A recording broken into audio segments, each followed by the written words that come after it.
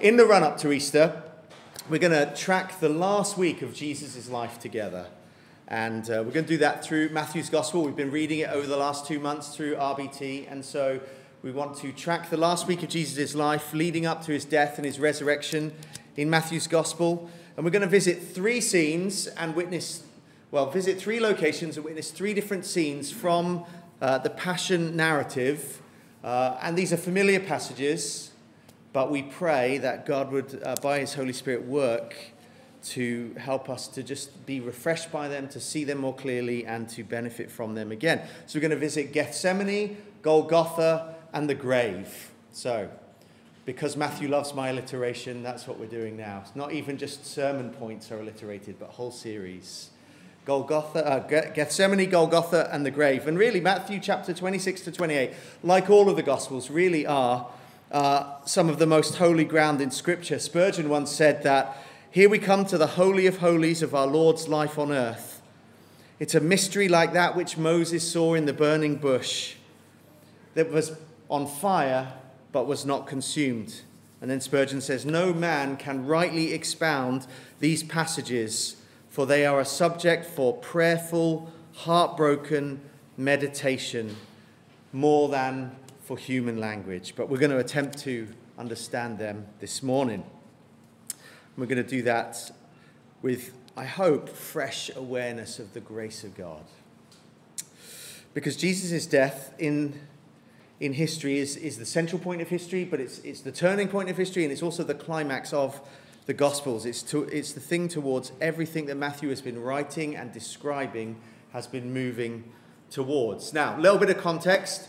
From Matthew 21, as we hopefully, if you've been reading through the reading plan, you'll have noticed that Matthew 21, Jesus enters into Jerusalem amidst the Palm Sunday fanfare of Hosanna and people laying down their coats and waving palm branches at him. And when he arrives in Jerusalem, he begins to assert his authority over Jerusalem. So he goes to the temple and he cleanses the temple. Then he begins to, then he curses a fig tree, and then he begins to debate the religious leaders and the Jewish authorities, and he issues a series of woes and warnings to them that run up to the end of really back Matthew 23.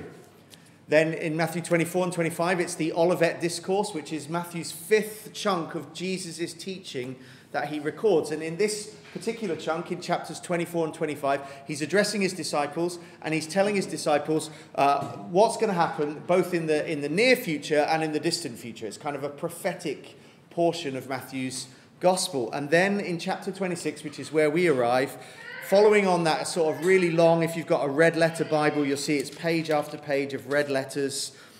Jesus has finished his extensive teaching towards his disciples.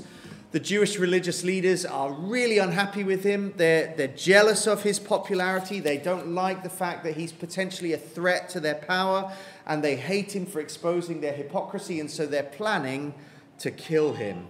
And that's what we find at the beginning of Matthew chapter 26. Now we're going to join in verse 17. So will you read along with me? And we're going to read to the end of verse 29, and then we'll do a second chunk in a few moments. But here's what Matthew records for us in his gospel. Now on the first day of unleavened bread, the disciples came to Jesus saying, where do you want us, or where will you have us prepare for you to eat the Passover? He said to them, well, go into the city to a certain man and say to him, the teacher says, my time is at hand, I will keep the Passover at your house with all my disciples. And the disciples did as Jesus had directed them, and they prepared the Passover. And when it was evening, he reclined at table with the 12, and as they were eating, he said, truly I say to you, one of you will betray me. And they were very sorrowful and began to say to him one after another, is it I, Lord? And he answered and he said, he who has dipped his hand in the dish with me will betray me. The Son of Man goes as it is written of him, but woe to the man by whom the Son of Man is betrayed. It would have been better for that man if he had not been born. And Judas, who would betray him, answered, is it I, Rabbi? And he said to him, you have said so. So now as they were eating, Jesus took bread and after blessing it, broke it and gave it to the disciples and said, "Take, eat, this is my body." And he took a cup, and when he had given thanks, he gave it to them, saying, "Drink of it, all of you, for this is my blood of the covenant, which is poured out for many for the forgiveness of sins. I tell you, I will not drink again of the fruit of the vine until that day when I drink it anew with you in my Father's kingdom." So Passover has arrived, that big Jewish festival that commemorates how God has rescued his people from bondage in Egypt. That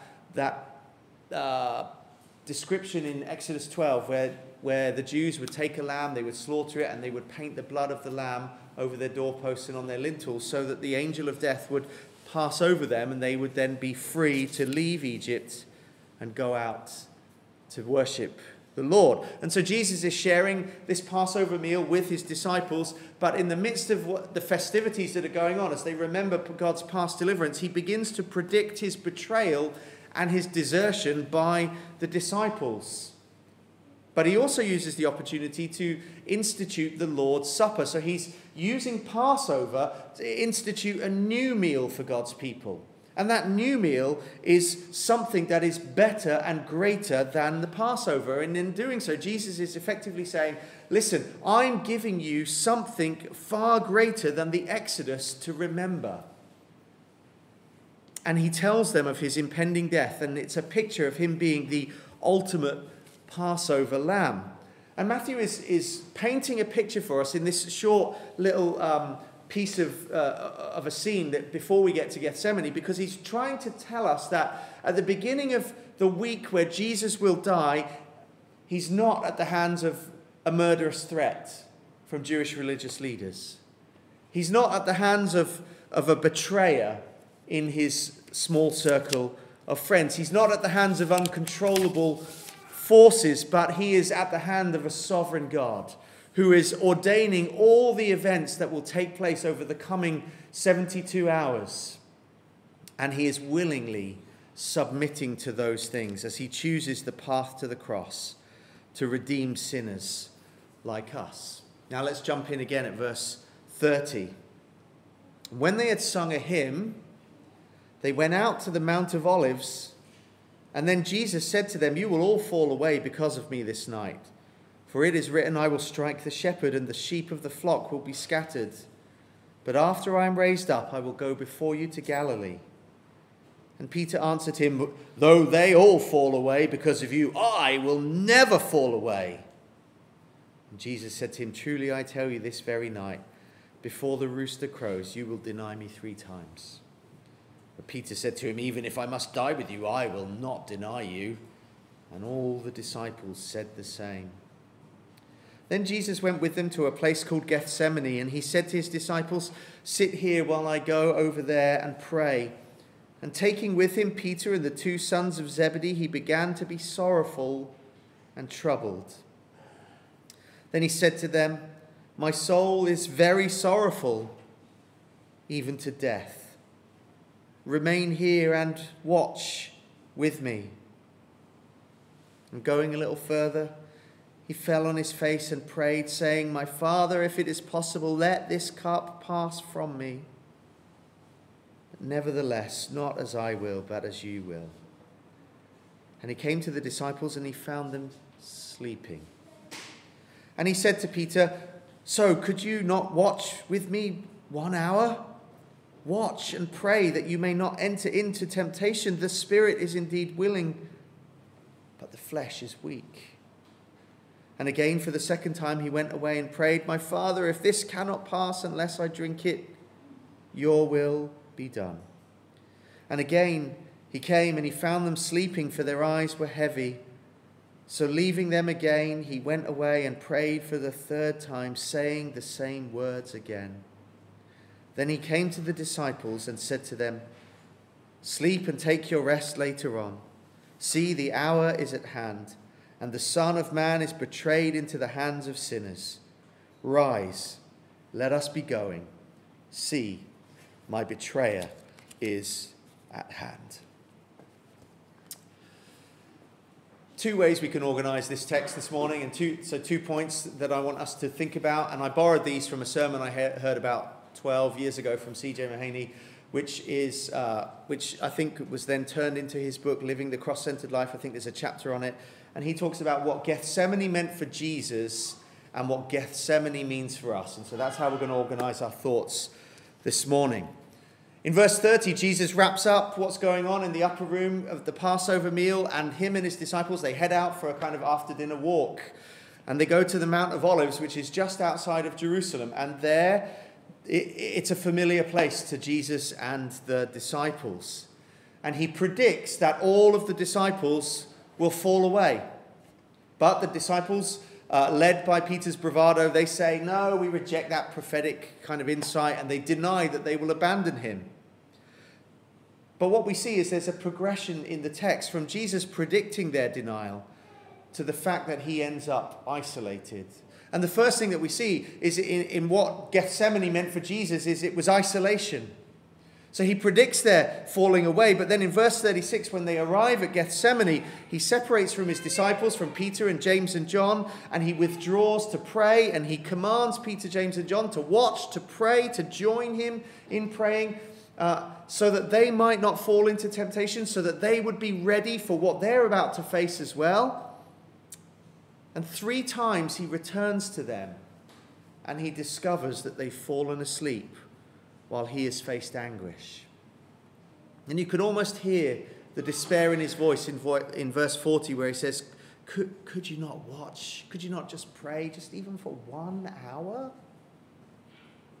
What? Could you not just do that for me and with me? But then, we didn't read this, but the progression continues in verse 56 at the end, where Judas turns up and he kisses Jesus on the cheek, and Jesus is betrayed, and the angry mob with clubs and swords that are a mixture of Roman soldiers and kind of temple guards, they seize Jesus, they arrest him, and they take him away. And we're told in verse 36, then all the disciples left him and fled. And so the first thing that Gethsemane means for Jesus is that he is alone. He's alone. The disciples flee and they abandon him as he is carted off to the high priest and then on to the governor. And Matthew gives us this insight because he wants us to see that Jesus didn't just feel alone in that moment, but he truly suffered alone. Just as that song that we sang just a few moments ago said, it was for me in the garden. And he suffered alone. He bled and died for me, but he suffered alone. And Matthew points that out for us. It was a moment of isolation from those who were dearest to him on the earth, and as we'll see in the coming weeks, from his Father in heaven too. So what does Gethsemane mean for Jesus? It meant isolation and abandonment, but it also means distress. If you've been tracking Matthew's gospel through the weeks that we've been reading in RBT, you will see that up to this point, Jesus has been healing and forgiving and teaching with authority, and he's been delivering people from demonic powers, and he's been calming storms, he's been walking on water, as the video showed us, he's been multiplying bread and fish and feeding everybody fish finger sandwiches. He's been standing up and debating with the Jewish religious leaders, and he's been transfigured into radiant glory. But in verse 36 of chapter 26, something changes, and Jesus says, I'm overwhelmed with sorrow and with trouble. And there's a contrast even in the short passage that we read. So if you go back to, there was calm and peace in the upper room as they celebrated the Passover, and then as they sang hymns together. And now the scene at Gethsemane, the singing has stopped and the peace has dissipated, and anguish grips Jesus like never before. He's overwhelmed to the point of death. He goes on in verse 39, Matthew, to record that he goes on to pray and he collapses in a heap on the ground, and 3 times he cries out in prayers that reveal emotional distress. Now why? Jesus knew all along. We said right at the beginning that the plan, he knew the plan from the very beginning. He'd created the plan from before the foundation of the world with the Father and the Spirit. And so why now, in the midst of what's happening, is he so distressed?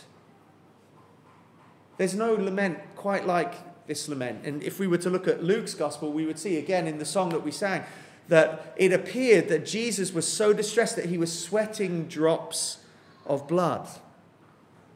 And I think the answer is this: the Passover feast that they had been celebrating was over, but the sacrifice that it symbolized and what it pointed towards, the reality of that now had struck Jesus afresh, I think. He's aware that he's facing something more than just simply death. He's beginning to experience in all of his humanity. Notice how he says in verse 41 that the spirit indeed is willing, but the flesh is weak. It's a reference to his humanity. In all of his humanity, the reality of being a substitute sin bearer for those who God has chosen and called is beginning to weigh, as you would expect, very heavily on him. And at Gethsemane, Jesus is confronted like never before with the deepest and ugliest and ultimate agony of Calvary. An agony that goes infinitely beyond any physical aspect of the suffering that he faced. And it's captured in that image of the cup, where he says, Father, if it's possible, let this cup pass from me. Now we might think, well, what does he mean by cup? But in the Old Testament, the image of a cup frequently referred to God's punishment and to God's wrath upon someone. So in somewhere like Isaiah 51, verse 17, Isaiah would say, wake yourself, stand up, O Jerusalem, you who have drunk from the hand of the Lord's cup of his wrath, who have drunk to the dregs the bowl and the cup of staggering. There's other places that you could go. Psalm 11, I think it is, Psalm 11 verse 6, where the psalmist describes a cup filled with fire and sulfur and a scorching wind. That the cup of God's wrath is like a volcano in a teacup, and Jesus is about to drink from it. It's been placed into his hand, a cup of God's wrath containing the full fierceness of God's hatred, his holy hatred and his punishment for human sin, and Jesus is about to drink it. Isaiah called it a cup of staggering. Jeremiah says the same thing, that the drinker of this cup shall drink and stagger and be crazed. And that's what we see here in Matthew's gospel. That as Jesus stares into the cup that is given to him by his Father, he comes face to face with the abhorrent reality of bearing our iniquity and sin, and of being the object of God's full and furious wrath. One commentator on Matthew's Gospel says that in Gethsemane, Jesus came to be with the Father to pray, but he found hell rather than heaven opened before him. And he was in distress. So Gethsemane meant isolation, and in that isolation he was distressed to the point of sorrow. But it also meant something else: resolve. We see that 3 times Jesus calls out to God the Father for an alternative, to avoid the cup, to avoid having to drink it, and yet God answers his prayer with silence. We see Jesus' response in verse 39 and in verse 32, where the refrain is this: not my will, but as you will. Not my will, but your will be done. In that moment of isolation, in that moment of distress, Jesus recognized that this plan of salvation, where he would die on a cross, was the only way to end God's holy hostility towards sinners like you and me. It was the only way in which we could be reconciled back to God. And because there was no alternative, he said, okay, your will be done.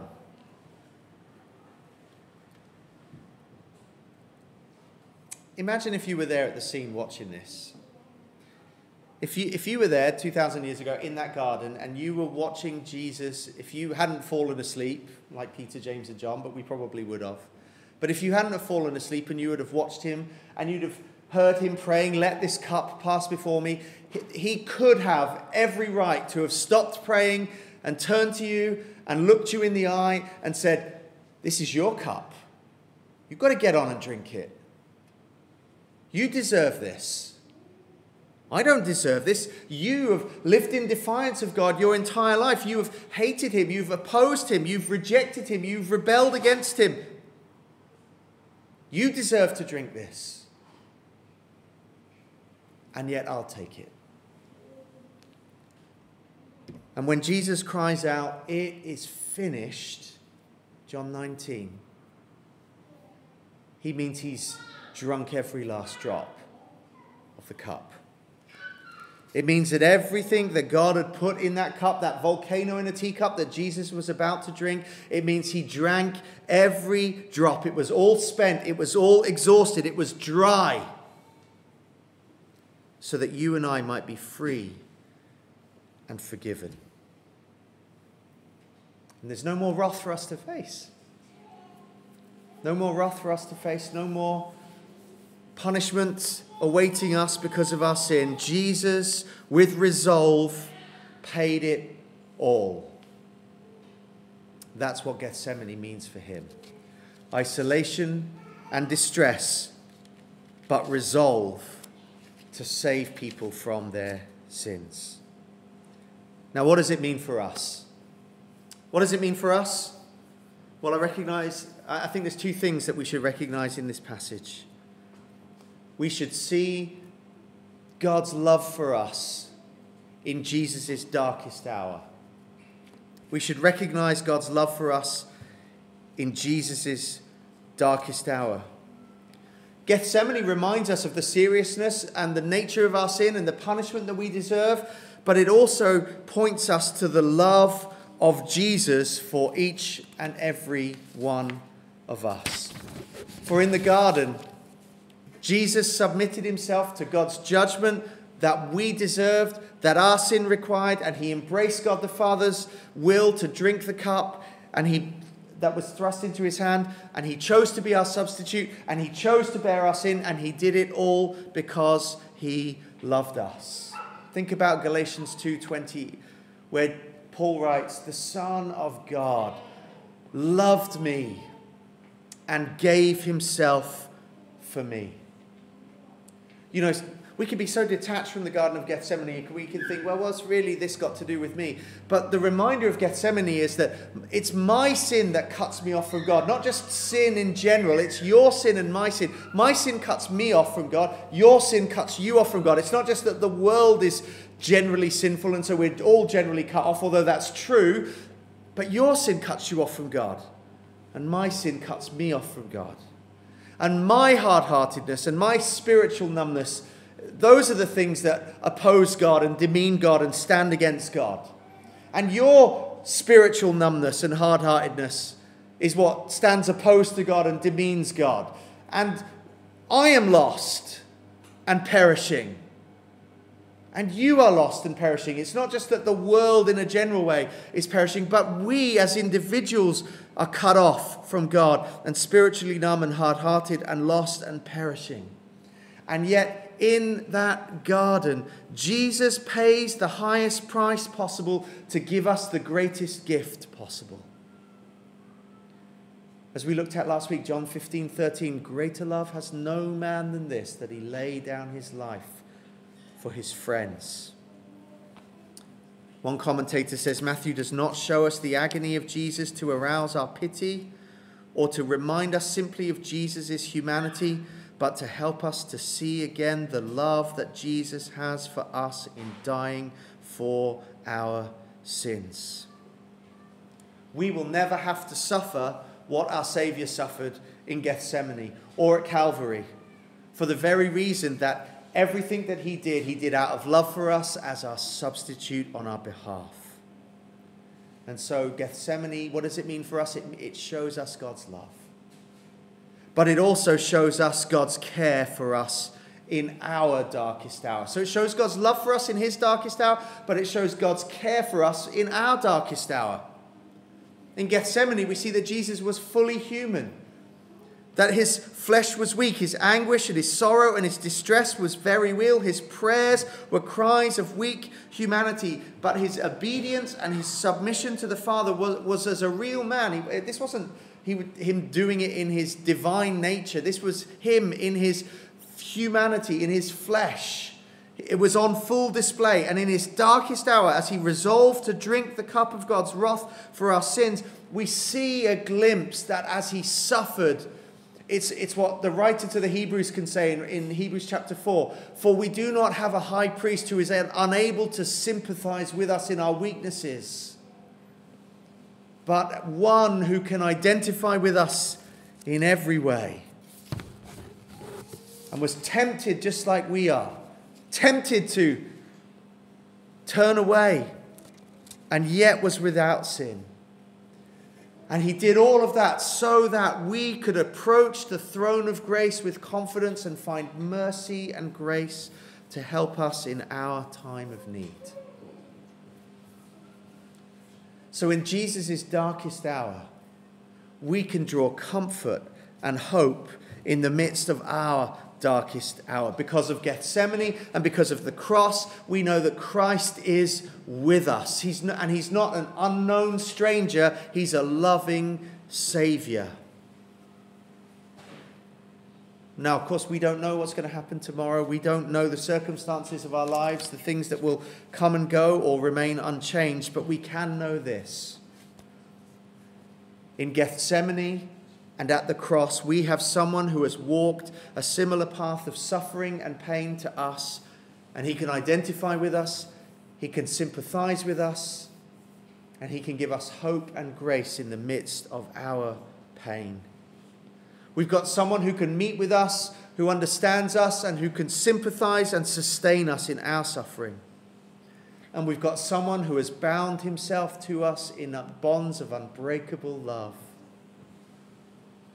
And we've got someone to whom we can flee and find refuge and mercy and grace in time of need. And as we make this quick visit to Gethsemane, may we all know the love and care of Christ for us. Let's pray.